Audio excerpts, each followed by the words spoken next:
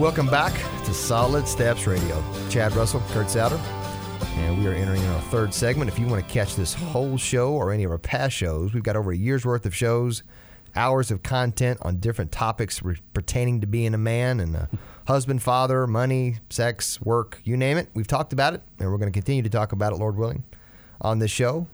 And we're talking today about the soul. And the best way to hear all of our past shows is go to iTunes. You can go to SoundCloud.com. You can go to Facebook and just type in Solid Steps Radio, and you can listen to that. You can subscribe and get those sent to your phone. If you have an iPhone, you get that sent to you automatically and listen in its entirety commercial-free thanks to our sponsors, L&N Credit Union, Vision First, and Carol Rogers Carpet One. We've been talking about the soul, and I said last segment, teasing about this segment, that if you're a guy who likes a system, which everybody wants, y'all guys like to systematize things, and you cannot systematize God, but there is a flow that Ortberg talks about here that I thought was really interesting. And anybody who's in the business world, remember oh gosh, who we talked about him yesterday? 7 Habits, Stephen Covey. Remember Stephen Covey had one of the 7 Habits of Highly Effective People, right? That's a classic book. Well, one of those habits was sharpening the saw. And if you don't sharpen your saw, you're never going to be as productive as you think you are. It'd be just being super busy with a dull saw. So this next chapter, we're talking about the soul needs rest. Yeah, we talked about how we need to be, the soul needs to be with God, and now the soul needs rest. And he talks about here in the flowing in the grace of acceptance, the beginning movement. And as we walk, what does that mean to you? Growing in the grace of acceptance. Jay, you got thoughts? Yeah, actually, one of my roadblocks that I had to have a fulfilling time of silence and solitude was the thought of Jesus, God, accepting me for who I was, and finally, and it took a long time, but to finally come to the realization, he just wants to be there with me. The God, the creator of the universe, wants to sit here in this room with me this morning, and I don't have to do anything. I don't have to try to impress him. I don't have to say any fancy prayers or words. He just wants to be with me, and was kind of an overwhelming thought to me, and a new thought that it's okay to just sit here and be with him. And that's what he wants, not just now, but every moment of the day. And to get there, because as we talked earlier, we're such doers, but we have to earn it. We got to earn it. We can't earn it. He accepts me for who I am right now. If we could earn it, then Jesus Christ went to the cross for naught, right? Exactly. Those are words, Kurt, that we all agree with, but then we have a miserable failure in our walk. We lose our cool, something, and we just feel like we need a few days to find our way back to him. And Jay's words just inspired me now, the idea that he wants to be with me. And I think this rest idea is so key. Can I put in a plug for your retreat now? I remember, I think it was our very first retreat when we began to look at the idea of silence, just silencing ourselves, resting in him. It was even okay, because the soul gets tired, if you needed to nap. We did some alone time in our room. But for me, it starts with the concept that he does love me so much, Jay, that he wants to be with me, that he loves me immeasurably, beyond what I can comprehend, that he is the best coach that I can imagine times 1,000. He's the one that's always on my side, always cheering for me, always helping me back up. Not the austere, angry teacher, parent, whatever we have in our minds. So a picture of how loving he really is toward every one of us. And that really moves us so that we can rest. That we can rest in him because we're confident now. It doesn't depend on me. It depends on his love. And I can relax in him and not take on an agenda that has to be done. It's so much grace to live in. That's beautiful. And then he moves into number one, acceptance. The next one is sustenance. Vince, you got thoughts on that? You know, Jesus, how do we replenish his spirit? He prayed. He had a circle of close friends, the 12 who were with him throughout his life and ministry. He engaged in regular corporate worship. He fed his mind with Scripture. He enjoyed walking in creation, in the mountains, in the garden, on the Lake of Galilee. He took long walks, you know. Yeah, I mean, and this idea of sustenance, it's not necessarily something that you do one time and that's the only time you do it. Good point. It goes back to what we talked about, the habits, but in here it says that Jesus engaged in these practices. He engaged in them, and that gives me the idea that it's a daily, hourly, whatever it is, but it's set aside time. It's engagement. It means it's active. You know, it's not about doing and it's not about earning, but it's you know, when you want to grow your soul and your connection with God, then you have to be active in doing something. And then who do we follow? Who's the model we follow? Well, we follow Jesus' model. And that's this book describes that very well, just like you said, Kurt. He's engaged. I like how you mentioned that. Jay, you were going to say something. Jesus loved to do something that I really identify with. The night before he picked his 12 apostles, which was also the night before he gave his longest sermon, Sermon on the Mount, where did he go? He went up on a mountain. By himself. He didn't just go up on a mountain, but he stayed there all night long. And I can just picture him up on that mountain. Maybe built him a little fire.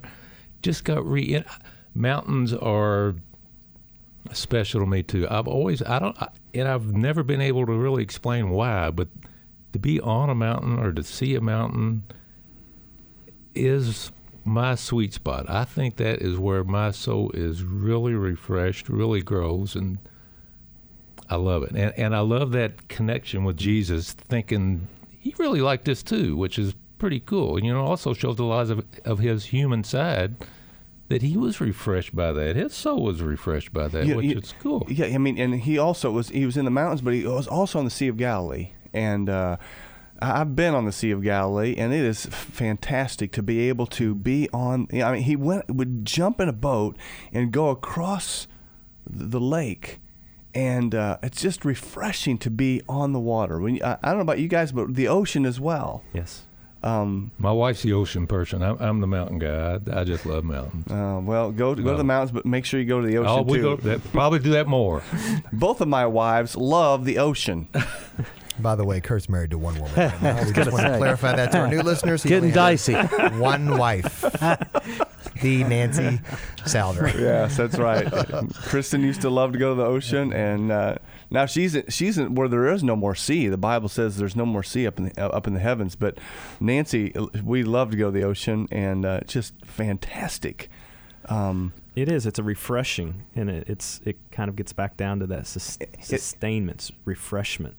You enjoy refreshment, right? Why do you drink whatever your favorite beverage is? Well, it's because it's refreshing. Do you do it one time and go, man, that's great. I can live on that for the rest of my life. It's good stuff. So Jesus engages in all these things, and to sustain him, and that's a piece of rest. You were going to say something, Brian? I just love the story in this chapter that Letty Kalman relates about the people traveling through Africa and the ones that carried their on the journey, and they had to sit the next morning after a long day because they had to let their souls catch up with their bodies. Good, yeah. And that's just a great picture of what Jay's doing sitting on a mountain, what Nancy's doing by the ocean, allowing their soul to catch up with the bodies. And certainly when we witness God's glory, which can happen in nature. A friend of mine the other day was talking about a run. I'm a runner, and a friend was talking about we were out on a run one day. I didn't remember the occasion, and we came upon a homeless guy.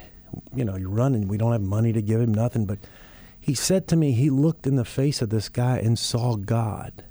Now, that was a soul moment, Kurt. That was a grace-filled moment. And Did you go back and meet him?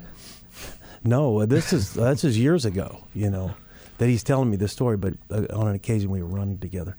So we don't have to have them in great places in nature, but that certainly is a transcendent place for us, too. So when we find rest for our souls, we can be even jogging. Yeah. And be finding rest for our souls. But then the third movement he calls a movement of significance. This is something beyond ourselves. Jesus says, "You are the light of the world. You are the salt of the earth. You are a city on a hill."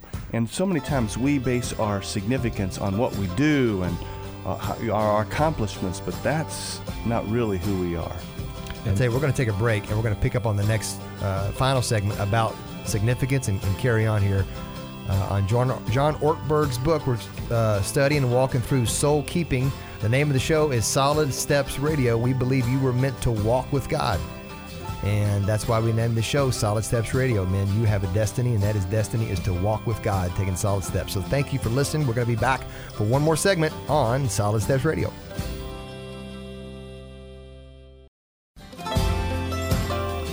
Welcome back to our final segment. Unfortunately, man, this time is flying by on such an awesome topic with some awesome guys talking about the soul. And we are going through the past last week, this week, and next week. We're going to wrap up Soul Keeping with John Ortberg, his book. And we're covering today chapters 10, 11, and 12. But the past segment, we were talking about what Ortberg calls the cycle of grace. That Jesus relied on his acceptance of who he was. He is the Son of God, and he was accepting of that. And he just starts from acceptance. And then the second one is the next movement is called that of sustenance, or a sustaining grace. The things that Jesus did to kind of feed his soul. And then the last segment, right before we went to break, we talked about the third movement in the cycle of grace, and that is called significance, and how Jesus, Scott Ortberg says here, significance is about who we are before it is about what we do. And we've really been talking about it's being, not so much doing. Mm-hmm. And that doesn't mean we don't do things. But Vince, you in the break, you talked about, and he mentions in here about our soul can get fatigued. And you're going to comment on that. Yeah, so, this chapter is the soul craves rest. Essentially, that's what it's about. And so the opposite of rest is what? Fatigue. And so Ortberg goes into talking about that soul fatigue damages our relationships with the people in our lives. When we don't let that soul rest, then it begins to damage relationships. And so he gives a few points about what does it look like when the soul when the soul is fatigued? What does that look like? So these are a few things I'll just touch on. Things seem to bother you more than they should. So when does that ever happen to any of us? And I can't relate. No. Yeah, next. It's hard to make up your mind about even a simple decision. I know I've been there. Impulses to eat or drink or spend or crave are harder to resist than they otherwise would be. So Satan wants you to be fatigued. So temptation is not easily pushed against. And then the last that I saw, well, there's actually a few more, but you are more likely to favor short-term gains in ways that leave you with high-term costs. And then a few more, your judgment is suffering. So we talk about that physically when you're tired, your judgment, but this is your soul, possibly other sin-related judgments. And then you have less courage. And I relate to that so well. Vince, he says in there, fatigue makes cowards of us all. I'm like, wow, that is so. So going back to this whole concept of rest, and living in God's acceptance, walking in this sustenance where God is sustaining us, we're doing life-giving things, and then significance. And Jay, you had a comment in the break about this whole piece of significance. Yeah, he talked about significance involving grace not just flowing into us, but also through us. So a huge, huge point, I think, of this book and of this whole subject is it's not just about us. What big effect God has on us, the bigger effect is others around us. It's not just about us. It's about everybody that we're in contact with, not just our families, but like Brian said, the person that he's working on in a dental chair or the homeless person on the street.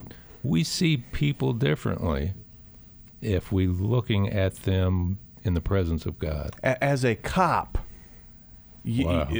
as a cop, okay? Move on. Nothing to see here. Nothing to see here. Move I on. remember I got pulled over a while back, Now you're trying to get out of a ticket. and this guy came up to me, and I was like, "Oh no!" And he, but he was so gracious to me. And now at first he was pretty firm, but he turned the corner, and I found out later he was in one of my Bible studies years ago, and he knew who I was, and I didn't recognize him. And but it's amazing how we can walk in a room, and if our soul is not fatigued, if our soul is rested, if our soul has been with God, we can be so life-giving.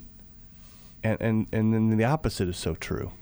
We've all known people like that in our lives, I think. I can think of a few people that just permeated God, that you could almost see or feel God through them. And that's, I think, the person that is connected with God, that is good at practicing the presence of God. God just flows, the living, like he talked about. And I'm not good with song lyrics, but there's a song out there that I think says something to the effect of, you breathe grace in, you breathe it out. Yeah. Great So picture. That picture, yeah. I mean, I think that's why Jesus says, "Come to me. Come to me, all you who are weary and burdened, and I will give you rest. For my yoke is easy, and my burden is light."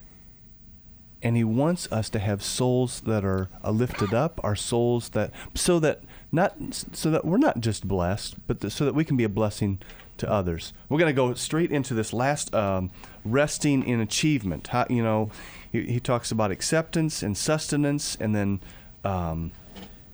significance, and then lastly, achievement. Jesus achieved a great deal. He taught, he healed, he befriended, he recruited, he trained, he traveled, he confronted, he launched the greatest movement in human history. And so, talk about that as you guys read that. Well, real quick, do you know that I heard Howard Hendricks say this once, that we have less than 60 days of Jesus' life recorded in the Scriptures? Mm-hmm. Think about 33 years of life, what he did in less than 60 days on recorded, with all the rest he took and still what he accomplished. He rested and got more accomplished than we could ever accomplish by putting our nose to the grindstone. Yeah. Makes sense. Thoughts, guys?